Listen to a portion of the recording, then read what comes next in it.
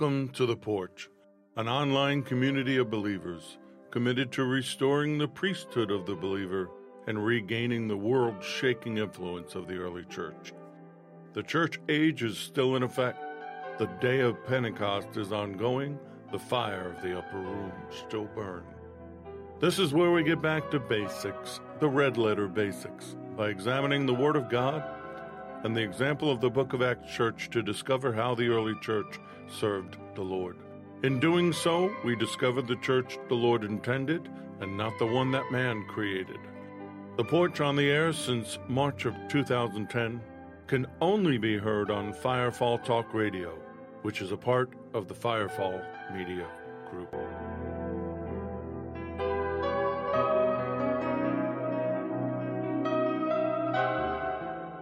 We're glad you're with us. To reach us, click the contact button on the Firefall Talk Radio homepage at firefalltalkradio.com. If you want to support what we do, there are ways to do that, starting with the PayPal link at the bottom of the homepage. You can also use the Venmo app, which is easier to use and has fewer fees, where we can be found under at Firefall Media Group. One word. Uppercase on FMG. Thank you to each and every one of you who support what we do. We appreciate your support and encouragement. Give as the Lord leads. And now, to the Bible study with Richard Grund. Psalm 59, verses 16 and 17 says this, "But I will sing of your power. Yes, I will sing aloud of your mercy in the morning. For you have been my defense and refuge in the day of my trouble. To you, O my strength, I will sing praises. For God is my defense, my God of mercy." Always start out with praise. First thing in the morning, last thing at night, anytime you're going to study the Word, anytime you're going to go into His presence, do it with praise and thanksgiving. So always start out by praising for the fact that I am born again. I am saved, healed, and delivered. My name's written in the Lamb's Book of Life. And in doing so, He gave me back the family I discarded. I now have not just a personal family, I've got a spiritual family. So I praise Him for that. I praise Him for the home that I have, for my wife, for my sons, daughter-in-laws, grandson, for our furry kids. Some of you call them pets. We call them family. I praise Him for all the possessions and the things that He's given us, all of this technology, the ability to sit here with you and do this every week. I praise Him for His provision and His protection over each and every one of us. I count on it every day. Praise Him for the dreams and the visions, living out Joel Chapter 2, experiencing these times when He just talks to us and shares with us and spends time with us. I praise Him for His healing virtues that are still available to each and every one of us. Whatever you're going through, heart, mind, body, soul, or spirit, don't look at things the way they are. Speak to things not as they are, but as they should be in accordance with His Word. Find the scriptures that correlate to what you're dealing with. But I just pray right now in the name of Yeshua HaMashiach, whatever it is, be healed, be made whole. I praise Him for His favor, divine abiding favor, for divine revelation, for being a new creation and living in what I believe to be our prophetic times. And to be honest, you have to be blind to not see that. I praise Him for the signs that I believe He's giving us, that He's getting ready to return. Oh, can't say when. I just know it's soon. And I praise Him that we have had time to get ready, but continue to do so. Now let's pray in accordance with Psalm 122, verse 6, praying for the peace of Jerusalem. May they prosper who love you. I start every day praying for the peace of Jerusalem, praying for their protection, praying for their leadership, praying for them to come to know the Prince of Peace. I know that there can be no peace until the Prince of Peace returns. I pray for America, as I said last week, and I hold to it. I say, may God shed His grace on thee. We need His grace. We need His mercy. We need His divine intervention. I pray for the fatherless, the widows, the persecuted and the martyred, the innocents and those who are victims of injustice. I pray against the slaughter of the innocents, both in and out of the womb, both animal and human. I pray for missing and exploited children, victims of sex trafficking. Just an abomination, a satanic enterprise that has been around since the beginning of time. And there are people, both natural and supernatural. There are things profiting from this debased activity. I pray for our brothers and sisters around the world being slaughtered and persecuted for their faith, for the religious persecution, the anti-Semitism that's growing, the boldness of the spirit of the Antichrist increasing at this time. He's preparing for his personal unveiling, but I say to you in the name of Yeshua, we must push back. We must take a stand. I pray for divine wholeness, health, and continued healing as we get back to our divine design, a phrase I've been using since 2010, for healing all who are injured and sick, for protection, inspiration. You know, if you're sick, whether in heart, mind, body, soul, or spirit, it affects everything you do. It pulls you down, weighs at you. Don't let the enemy get away with that. He loves you. He wants you to be whole. He wants you to be healed. He wants you to be delivered. And so do we. I pray for the remnant. I'm not preaching to the church. I stopped preaching to the church a while ago. Though the remnant is a part of the church at large doesn't want to hear what I have to say. Used to be the listeners of this Bible study were we averaged about 1,000 a month. But once I honed the message into the red-letter basics and that you must be born again, the tighter and more laser-like the focus of the message became, the more the people fell away. And that's okay. I'm not doing this for the numbers. But I know who I speak to. I know who I've been ordained to inspire and train and teach and bring to the next level, and that's the remnant. I pray that they would wake up. If you know somebody who believes a part of the remnant, just go to them and say, hey, wake up. You're needed. Answer the call to action. If you know people that have been blessed, tell them, hey, I know some people, I know an organization, I know a group that could use that blessing. We're believing that the blessings are coming. We're speaking by faith that the finances and the provisions are flowing through so that we can do what we're called to do, whether it's finish this documentary and make others, whether it's to go out and set the captives free or to do what we've been called to do, whether it's the Porch or Firefall or SRT. We know what we're supposed to be doing. And we believe by faith it's happening even as I'm speaking right now.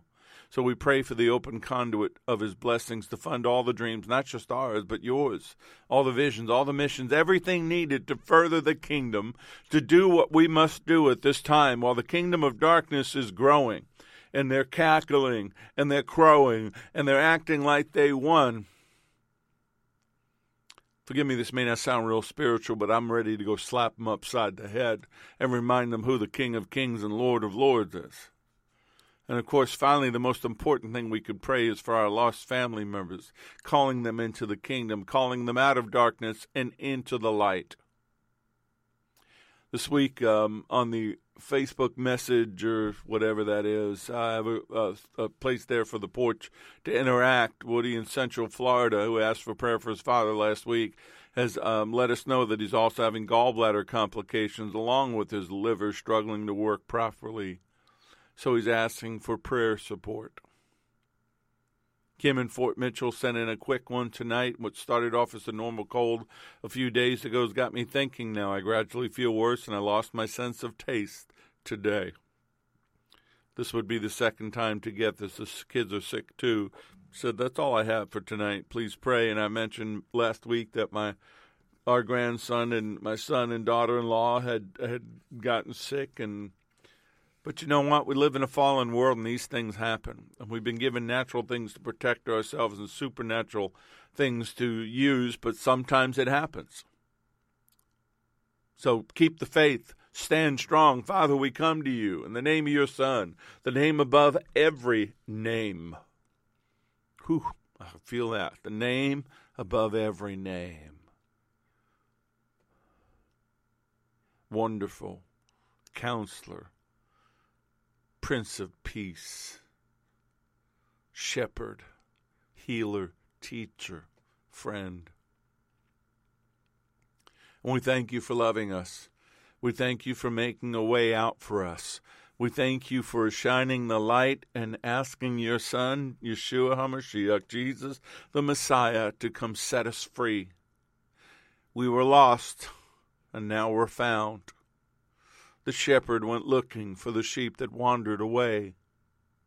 He left the 99 for the one. So we thank you for that love. We thank you for that abiding love. The heart of a father, Abba, Papa, Daddy. And Yeshua, our Lord, we thank you.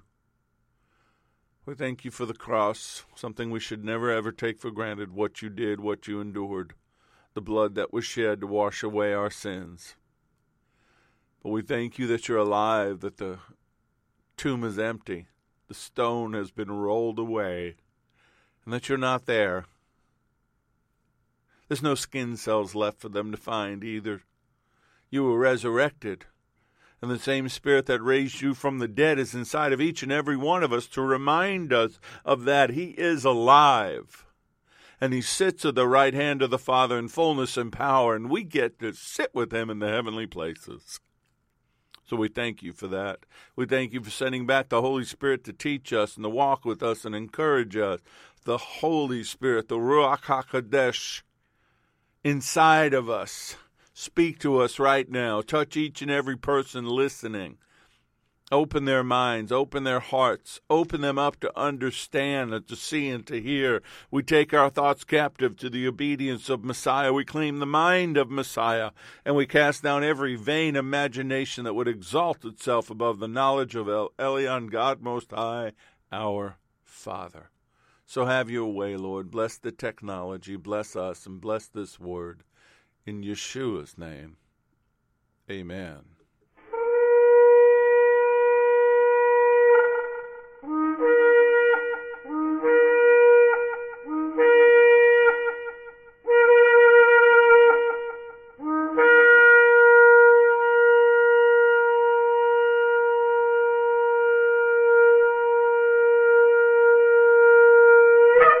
These lessons are proprietary information except where noted the information comes from outside sources. Combination of that information, the matter presented is exclusive, cannot be repeated or used without permission. The date of this broadcast serves as the registered date of the following information. So we're still talking about crossing over into the promised land. But before we do that, let's remember our Father in heaven, hallowed be your name. Your kingdom come, your will be done, on earth as it is in heaven. Give us this day our daily bread. You know, that manna that used to drop for them in the wilderness. And forgive us our debts as we forgive our debtors. And do not lead us into temptation, but deliver us from the evil one. For yours is the kingdom and the power and the glory forever. Amen. We've been talking about his kingdom. And you know what? Even though we're talking about the promised land, we've been talking about his kingdom. God, the Lord God, the one who led them, was building a kingdom when he sent Israel into the promised land. The 12 tribes were intended to be a kingdom for him. And we see that in the book of Revelation. 5 times 24 elders are mentioned in Revelation 4:4. 24 of the thrones surrounded the throne. Seated on these thrones were 24 elders dressed in white clothing, which is a sign of the redeemed, with crowns of gold on their heads. And this says in further down in verses 10 and 11 of Revelation 4, the 24 elders fall down before him who sits on the throne, and they worship him who lives forever and ever. And they throw down their crowns before the throne, saying, Worthy are you, O Lord and God, to receive the glory and the honor and the power, for you created all things.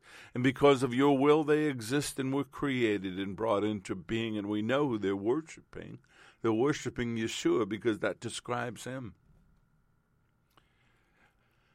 I believe, this is where I take it, because some people say, oh, those could be humans or there could be angels representing, the kingdom of heaven. Now, I believe the 24 elders represent the 12 tribes of Israel and the 12 apostles, which is the completeness of the redemption of humanity, both Old Testament and New Testament. And so the throne room depicts God on his throne and the representative of his domains, which is his domain, which is all creation, and the church is present in the 24 as with the 12 apostles. But what that shows me is he wants to partner with us to build his kingdom. There are many that will just sit back and say, oh, God's going to do it. Just sit back. You don't got to do nothing. Show me where it says that, especially in the New Testament. He wants to partner with us. We're his family.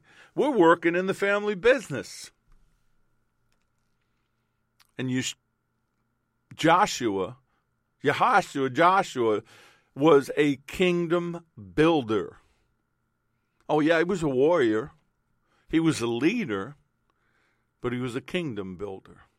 We talked about Joshua 1, verses 1 through 9. God's commission to him can be summed up in this: be obedient, rely on my word, don't be afraid or discouraged, trust me, and I'm with you as I was with Moses.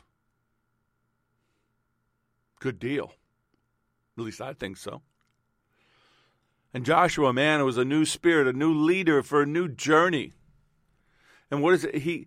He considers the cost. You know, we've been, my brother Larry and I, and we've been talking about this, what we're called to do and the magnitude of it, but to consider the costs. And I don't mean just financial, I mean personal, I mean spiritual. And Joshua was smart. He sent spies in to scope out the land, but he learned from his lesson. He didn't send 12 spies representing the 12 tribes. He picked two. Two that had not heard the other report, were not around before. And these two we shared last week. And I don't know about you, but last week's Bible study touched me. See, he was preparing to invade Jericho. Of course, he had no idea of the supernatural events that were about to happen. And the spies came back with a good report. They'd been helped by Rahab, the Canaanite harlot. And go back and listen to last week's if you want to fill all that in. But today I want to focus on God, our Father. Isaiah 43, verses 15 through 19, I am the Lord, your Holy One, Israel's Creator and King. I am the Lord who opened a way through the waters, making a dry path through the sea. I called forth the mighty army of Egypt with all of its chariots and horses. I drew them beneath the waves, and they drowned. He drew them to their own destruction. Their lives were snuffed out like a smoldering candle wick. But forget all that. It's nothing compared to what I'm going to do. For I am about to do something new. See, I've already begun. Do you not see it? I will make a pathway through the wilderness, and I will create rivers in the dry wasteland.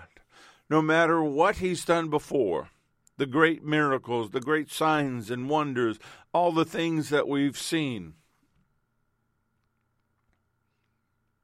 he's always doing something new, but that something new is based upon what he did before. People will tell you to think outside the box. Well, that's all well and good, but don't think outside the book. But the thing that came to me today, because I'm on a journey and my brothers and I are on a journey, if the journey is ordained by the Lord God, he will make a way for it and he will get the glory. So go with me to Joshua 3, starting with verse 1. Then Joshua arose early in the morning, and they set out from the acacia grove and came to the Jordan. he and all the children of Israel, and lodged there before they crossed over. So it was after 3 days that the officers went through the camp, and they commanded the people, saying, When you see the ark of the covenant of the Lord your God, and the priests, the Levites, bearing it, you shall set out from your place and go after it. Yet there shall be a space between you and it, about 2,000 cubits, which is 3,000 feet, about a half a mile by measure. Do not come near it, that you may know the way by which you must go, for you have not passed this way before. Let me say that again. Follow the ark of the covenant. Do not go near it, but follow it. You've not gone this way before. And then Joshua said to the people, Sanctify yourselves, for tomorrow the Lord will do wonders among you. Well, at the beginning it says Joshua rose early in the morning. That seemed to be a characteristic of his life, but you know why? He knew that his reliance and the reliance of the people of Israel had to be totally on the leading of God and not on the human intellect. Let me say that again. He knew that to get into the promised land, to complete this journey, they had to lean totally on God and not on human reasoning or human intellect. The Bible makes frequent mention of those who spent the early morning in that spiritual intimacy with God. We know the Lord did it. Mark 1:35, early in the morning while it was still dark, Yeshua got up, left the house, and went out to a secluded place and was praying there. It's important. Job did it. Job 1:5, and this, when the days of their feasting was his sons, his family, his children liked to party. Party! They liked to party. And when the feasting was over, Job figured out they probably did some things that were not good, so he would send for them and consecrate them, rising early in the morning and offering burnt offerings according to the number of them all. For Job said, It may be that my sons have sinned and cursed God in their hearts, and he did this at all such times. See, Job was a very spiritual man. He understood. He was sensitive to sin and its need for sacrifice. Unfortunately, this behavior by his children was known by the enemy, and it became an open door for the enemy later on, because when all of Job's children are killed by Satan, they're all in one house partying at the same time. Psalm 88, verse 13, But to you I've cried out, O Lord, and in the morning my prayer comes before you. Psalm 119, verse 147, I rise before the dawning of the morning and cry for help. I hope in your word. See, each morning, his mercies are new every morning. Each morning we have a fresh opportunity to recall that mercy and to recall his protection and to find direction and guidance for the tasks of the day. Psalm 59:16, But as for me, I will sing of your mighty strength and power. Yes, I will sing joyfully of your loving kindness in the morning, for you have been my stronghold and a refuge in the day of my distress. Psalm 92, verse 2, to declare your loving kindness in the morning and your faithfulness by night. Children of God, he wants to meet you in the morning. It's a part of his tender mercy and the loving Father's heart that he has. But you know what? Man's not always receptive to that desire. We see it in Zephaniah chapter 3, verse 7, where the Lord said, Most certainly you will reverently fear me, accept correction. So Jerusalem's dwelling will not be cut off. In accordance with all that I have appointed concerning her punishment. But they were eager, even rising early, to make all their deeds corrupt. Jeremiah 7, verse 25 through 28 Since the day that your fathers came out of the land of Egypt until this day, I've persistently sent you all my servants, the prophets, sending them daily, early and late. Yet they did not listen to me and obey me or bend their ear to hear me, but stiffened their neck. They did more evil and behaved worse than their fathers. You shall speak all these words to them, but they will not listen to you. You shall also call to them, but they will not answer you. You shall say to them, this is the nation that did not obey the voice of the Lord their God, or accept correction and warning. Truth and faithfulness have perished and have completely vanished from their mouth. When that happens, when he realizes he's lost your attention, he'll do whatever it takes to get it. But he wants to meet with you. He wants to meet with you first thing in the morning. So here we have the getting ready to cross over. They're told to sanctify themselves, but they're also told something else. The Ark of the Covenant of the Lord is going before them. The Ark represents the dwelling place of God. It symbolizes his throne. And whenever Israel moved, a contingent of the priests carried the Ark before them. He goes before you, but you got to follow. Yet there shall be a space between you and it, 2,000 cubits by measure. Do not come near it, that you may know the way by which you must go, for you've not passed this way before, 3,000 feet, half a mile. But keep your distance. God did not want his people to take his presence for granted. The ark represented the Holy One of Israel. The Ark of the Covenant, the Lord of the whole earth, was leading them into the land of promise, leading them into Canaan. Made of acacia wood overlaid with gold, and contained inside of it the manna in the wilderness, Aaron's rod, which, though the wood was dead, had new buds, new life on it. The dead came to life, and it had the 10 Commandments. It represented the presence of God. It was Israel's most sacred possession. And they were to acknowledge his holiness with reverence, with respect, with awe. Sanctify yourselves for his purpose, for tomorrow the Lord will do wonders, will do miracles among you. I always look for the keynote in anything the Lord has me do, and it just seems like consecrate yourself.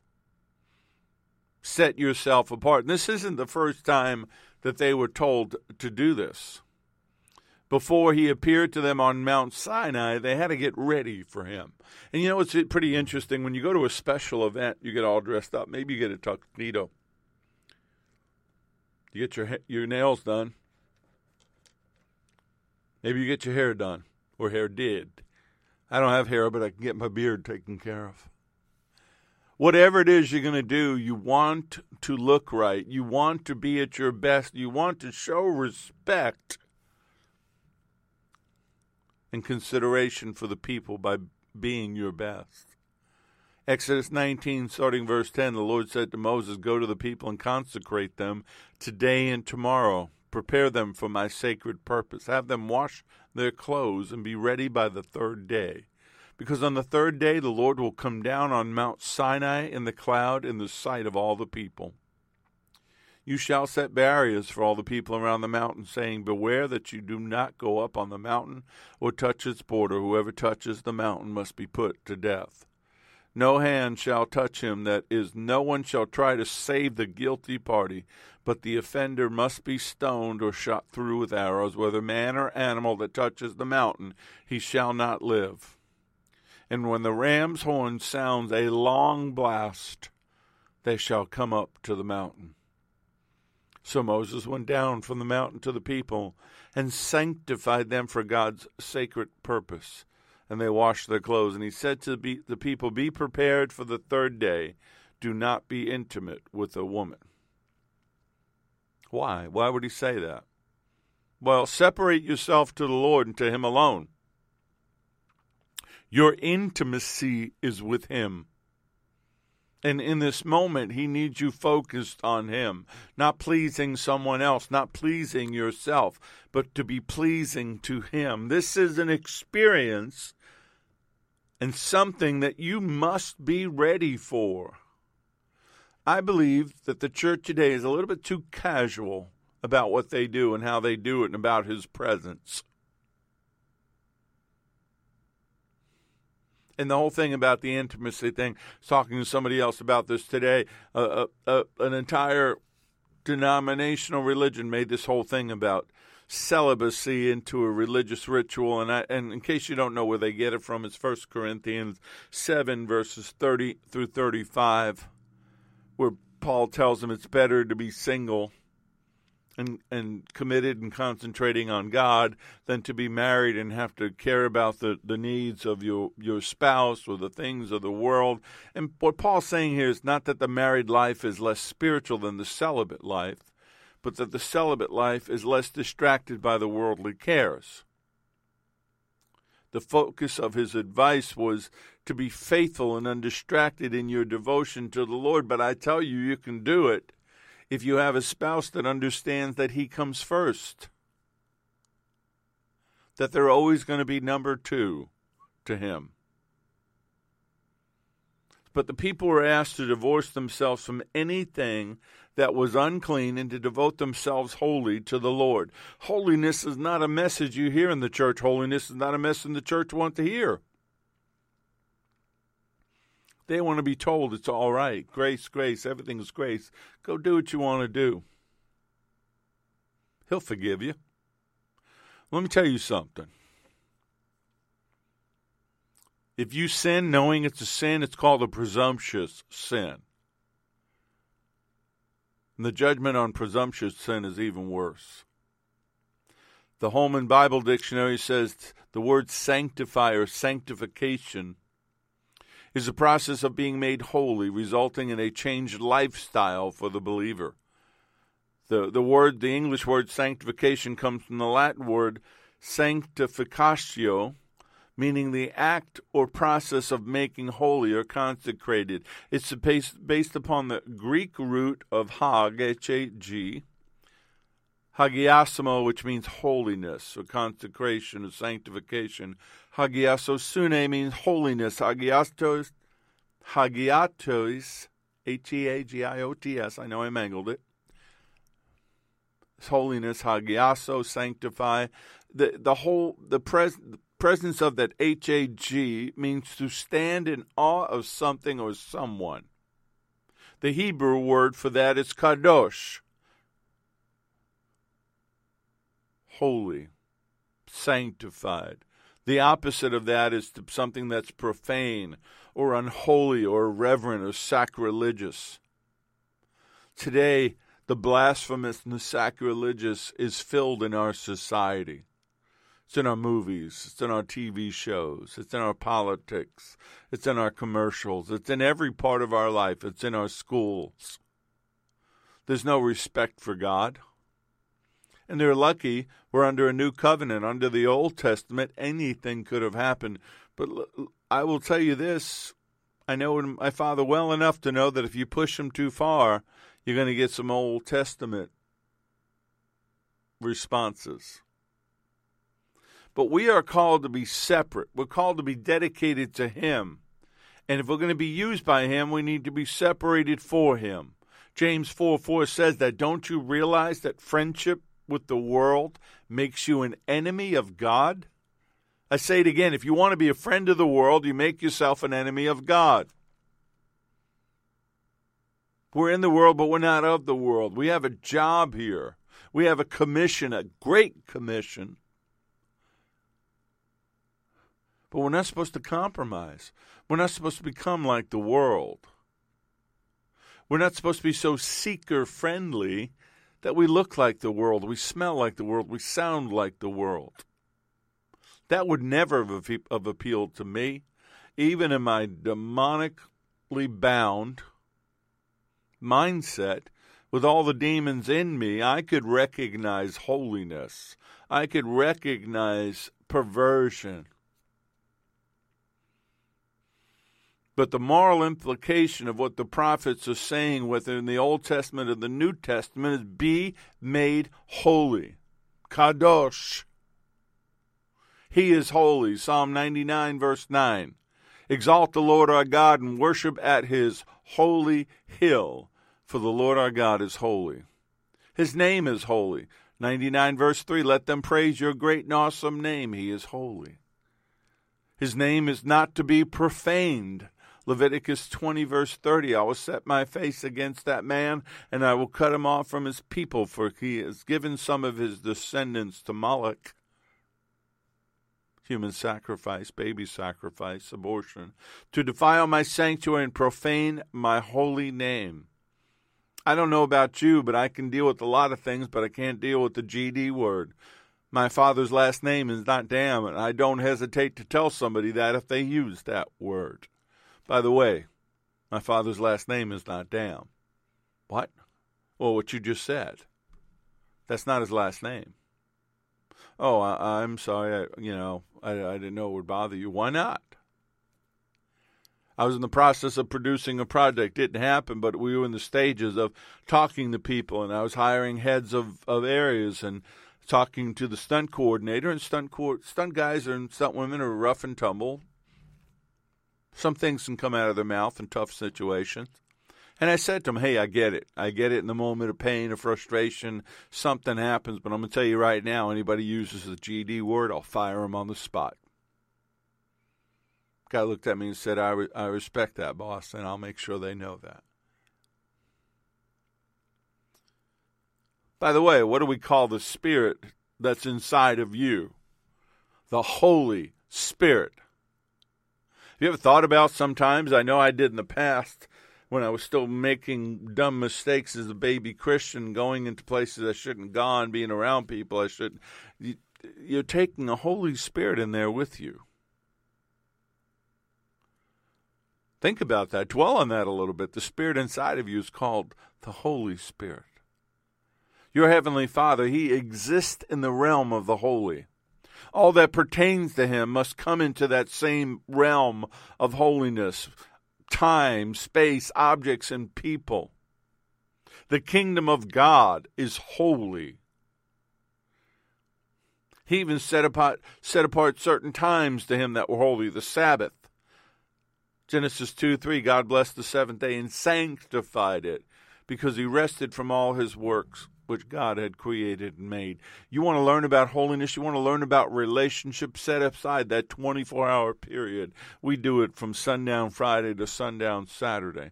Maybe you want to do it on Sunday. That's up to you. I just do what the Lord did. But you want to learn about holiness, you want a deeper relationship, then sanctify yourselves and set yourself apart for Him. He made festivals that were holy, mentioned in Leviticus 23, the Passover and the unleavened bread, the Feast of First Fruits, the Feast of Weeks, the Feast of Trumpets, the Day of Atonement, the Feast of Tabernacles. They're all holy, and He's in all of them. The year of Jubilee, Leviticus 25:12, for it is the Jubilee, and it shall be holy to you. You shall eat its produce from the field. A year. Holy. What about the land of Canaan? The land that's inhabited by the Nephilim, the land that was stolen, the land that they're going in to get, which we're talking about, Exodus 15:13. You in your mercy have led forth the people whom you have redeemed. You've guided them in your strength to your holy habitation. Just because the enemy's in there, first of all, if God says it's yours, if His name was on it, if the enemy stole it, then start speaking to it as it should be, in His hands, in His name.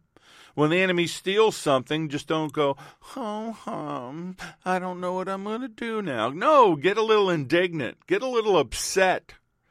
The enemy steals a member of your family, a husband, a wife, a son, or daughter. Come on. Get a little righteously indignant. Jerusalem was His holy mountain according to Isaiah 11:9. It's pretty amazing how the land is holy to Him. All of this earth was meant for Him, for Adam and Eve. And then sin got in and the land got defiled. Think about this when Yeshua was dying on the cross. And every drop of blood is coming out of his body. And it's going down the cross. Where's it going into? It's going into the ground. Some believe that the mercy seat of the Ark of the Covenant was hidden in that mountain, and that the blood from the cross dripped down through the cracks through the earth and landed upon the mercy seat, which would make sense to me. But he was sanctifying the land when he did that. Because if the land is defiled, the land rejects us. Leviticus 18:25 through 28. For the land has become defiled, therefore I have brought its punishment upon it. And the land vomits out its inhabitants. But as for you, you are to keep my statutes and my judgments, my precepts, and you shall not commit any of these repulsive acts, neither the native born nor the stranger who lives temporarily among you. For all these repulsive acts have been done by the man who lived in the land before you, and the land has become defiled. Do none of these things, so that the land will not vomit you out, should you defile it, as it has vomited out the nation which has been before you. They're going in to take the land. They're going to sanctify the land. It's what I do with SRT. It's what I'm called to do. Beside everything else, I'm called to heal the land. Purify yourselves. Separate yourselves from anything that's unclean. Anything in this case that would bar an Israelite from coming into God's presence. But I'm speaking to you, the redeemed, the born again, those whose names are written in the Lamb's book of life. And I have a word for you. Purify yourselves. Look at your house. Look at your family. Look at your relationships. Look at everything that you do and ask the Holy Spirit, show me anything that defiles me. Show me anything or anyone that keeps me from being holy like my Father in heaven is holy. Sanctify yourselves, for tomorrow the Lord will do wonders among you. It's interesting, the book of Joshua emphasizes this idea of holiness, separation from things that are unclean or common. You want to see some wonders? You want to see some signs and wonders? That's what they're about to get. The Hebrew word means miracles. Mighty acts of God to astonish the people. Make them praise him. Psalm 96, verse 3, declare his glory among the nations, his wonder among the people. You know why signs and wonders follow the word? They don't precede the word. They don't replace the word. You want to know why signs and wonders follow the word? Because it's the Lord confirming the word and declaring that the word is holy, that the word is good, the word is God. Therefore, a sign and a wonder will follow it. And that sign and wonder will line up with the word of God. We've been warned about lying signs and wonders. And I tell you, lying signs and wonders won't line up with the Word of God. They won't glorify God. They'll glorify a man or an idea. But now they're getting ready to cross over the Jordan. And the ark is going before them. And they're following them. And the priests are to enter the water. And they're supposed to stand in the Jordan, not on dry land. Of course, that's a step of faith, by the way. Lord said to Joshua, this day I will begin to magnify and exalt you in the sight of all Israel, so that they may know, just as I was with Moses, I will also be with you. You shall command the priests to carry the ark of the covenant, saying, when you come to the edge of the waters of the Jordan, you shall stand still in the Jordan. Joshua said to the Israelites, come here and listen to the words of the Lord your God. Joshua said, by this you shall come to know that the living God is among you, and that he will without fail drive out from before you the Canaanite, the Hittite, the Hivite, the Perizzite, the Girgashite, the Amorite, and the Jebusite. All these ites, Panaans and the ites, all came down from Noah's son Ham through Canaan. Behold, the ark of the covenant of the Lord of all the earth is crossing over ahead of you, leading the way into the Jordan. So now take for yourselves 12 men from the tribes of Israel, 1 man from each tribe. And when the soles of the feet of the priests who carry the ark of the Lord of all the earth, comes to rest in the waters of the waters of the Jordan flowing down from above will be cut off, and they will stand in one mass of water.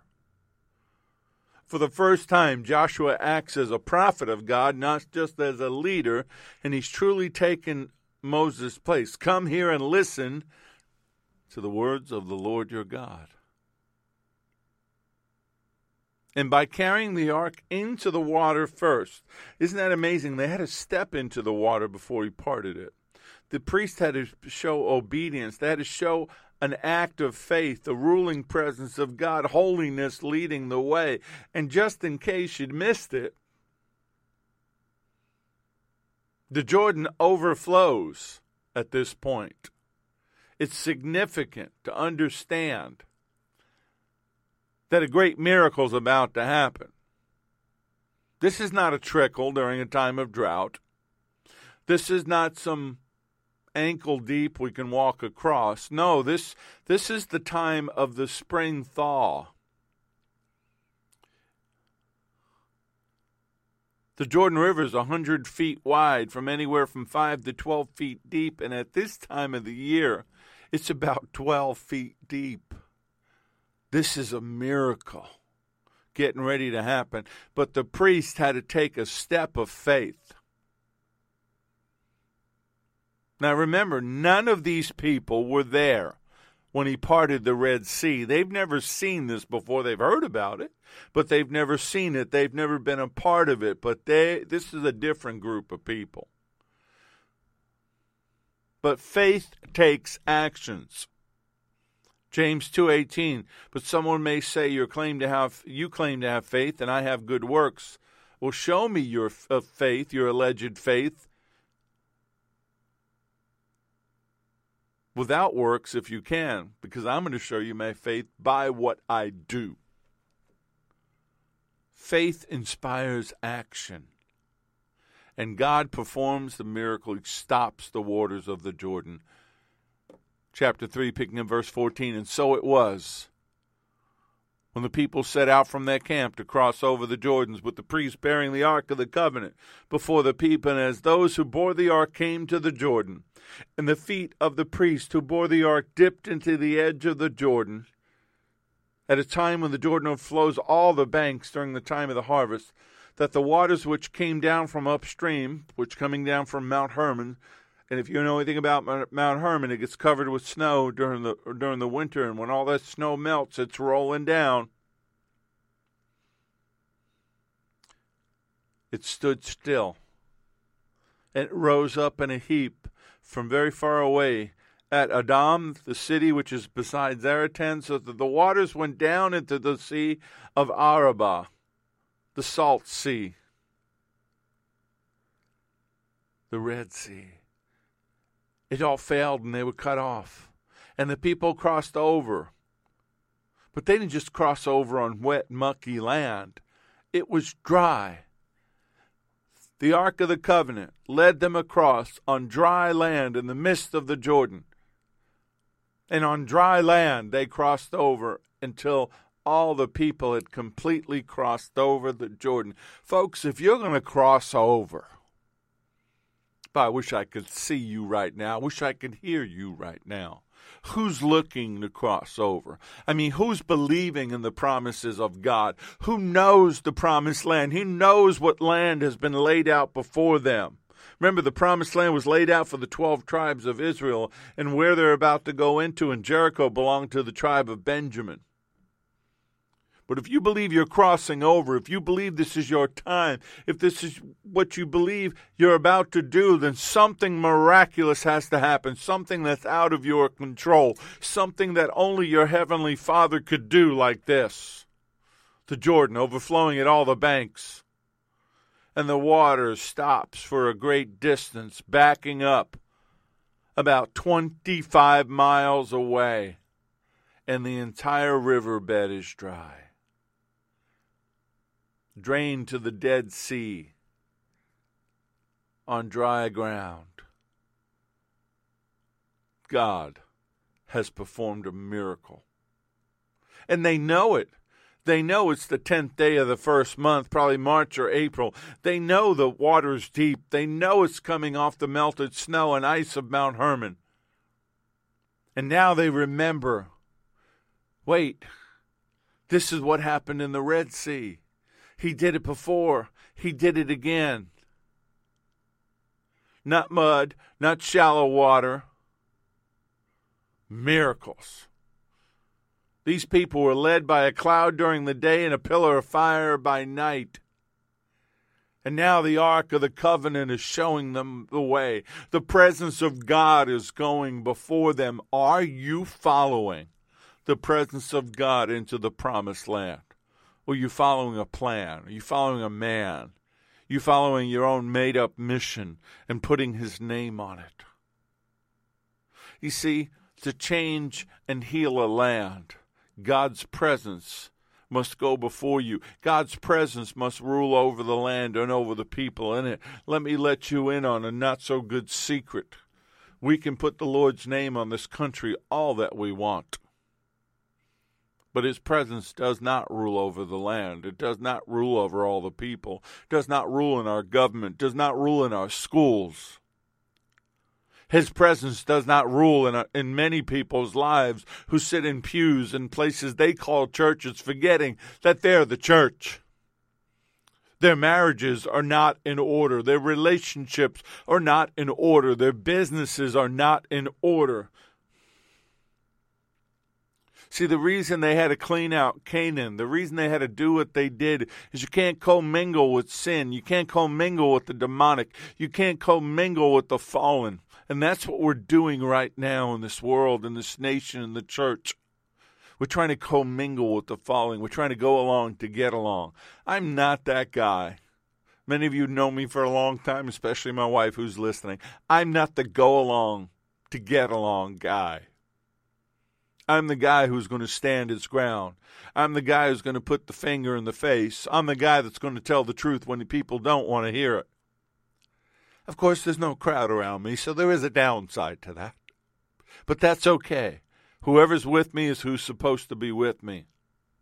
But I'm looking to heal the land. I'm looking to heal a nation. I'm looking to heal nations, plural.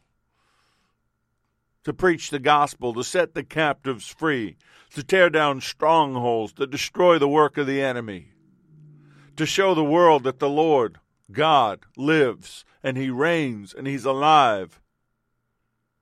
And his son Yeshua, who died on the cross, is King of kings and Lord of lords, and there is no other name in heaven and earth by which a man or woman might be saved. There is no other name. There's no other religion. There's no other thing out there. I know him. And he's coming back as King of kings and Lord of lords. He's coming back as the Lion of the tribe of Judah.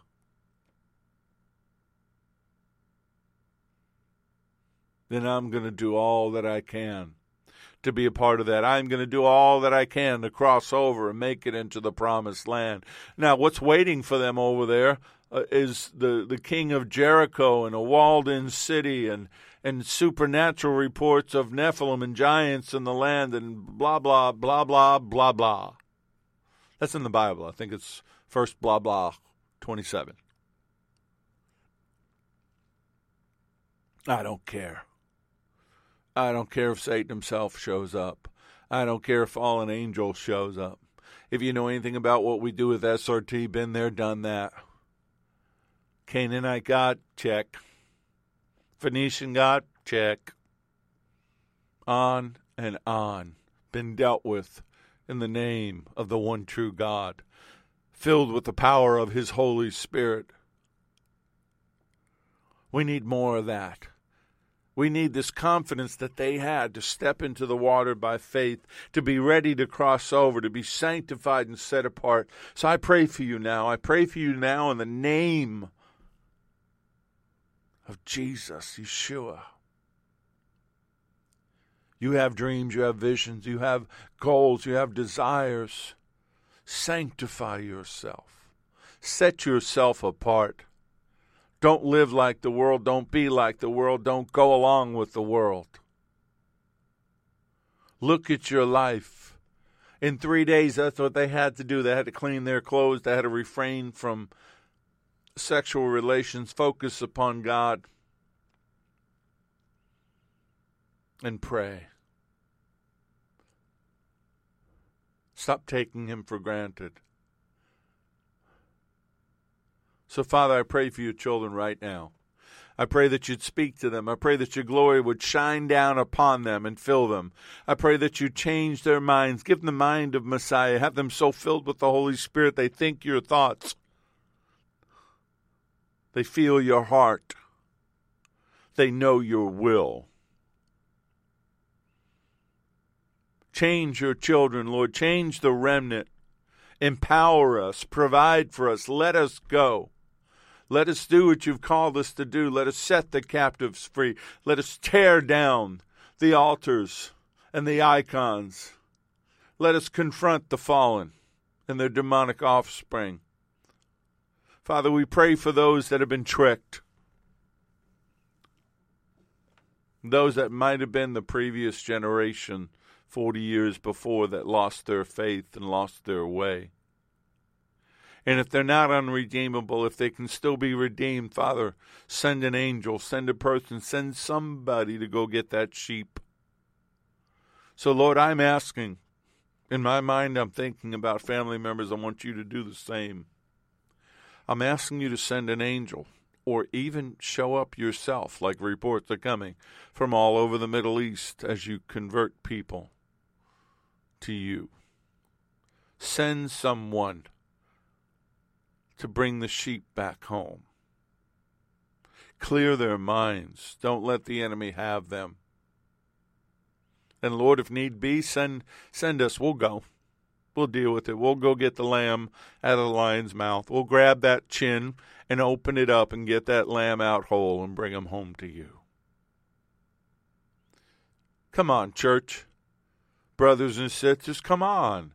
Let's wake up. Let's put down the silliness and the profane and the ungodly. Let's stop our foolishness and thinking, well, grace, all is grace. He's going to forgive me no matter what I do. Let's work harder and be more committed to our relationship with him and stop taking him for granted.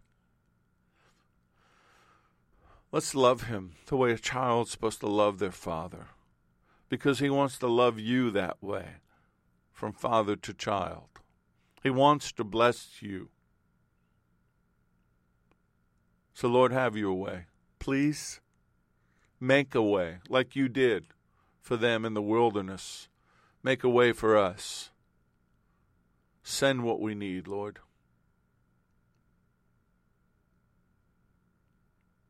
Send your Spirit. Fill us to overflowing.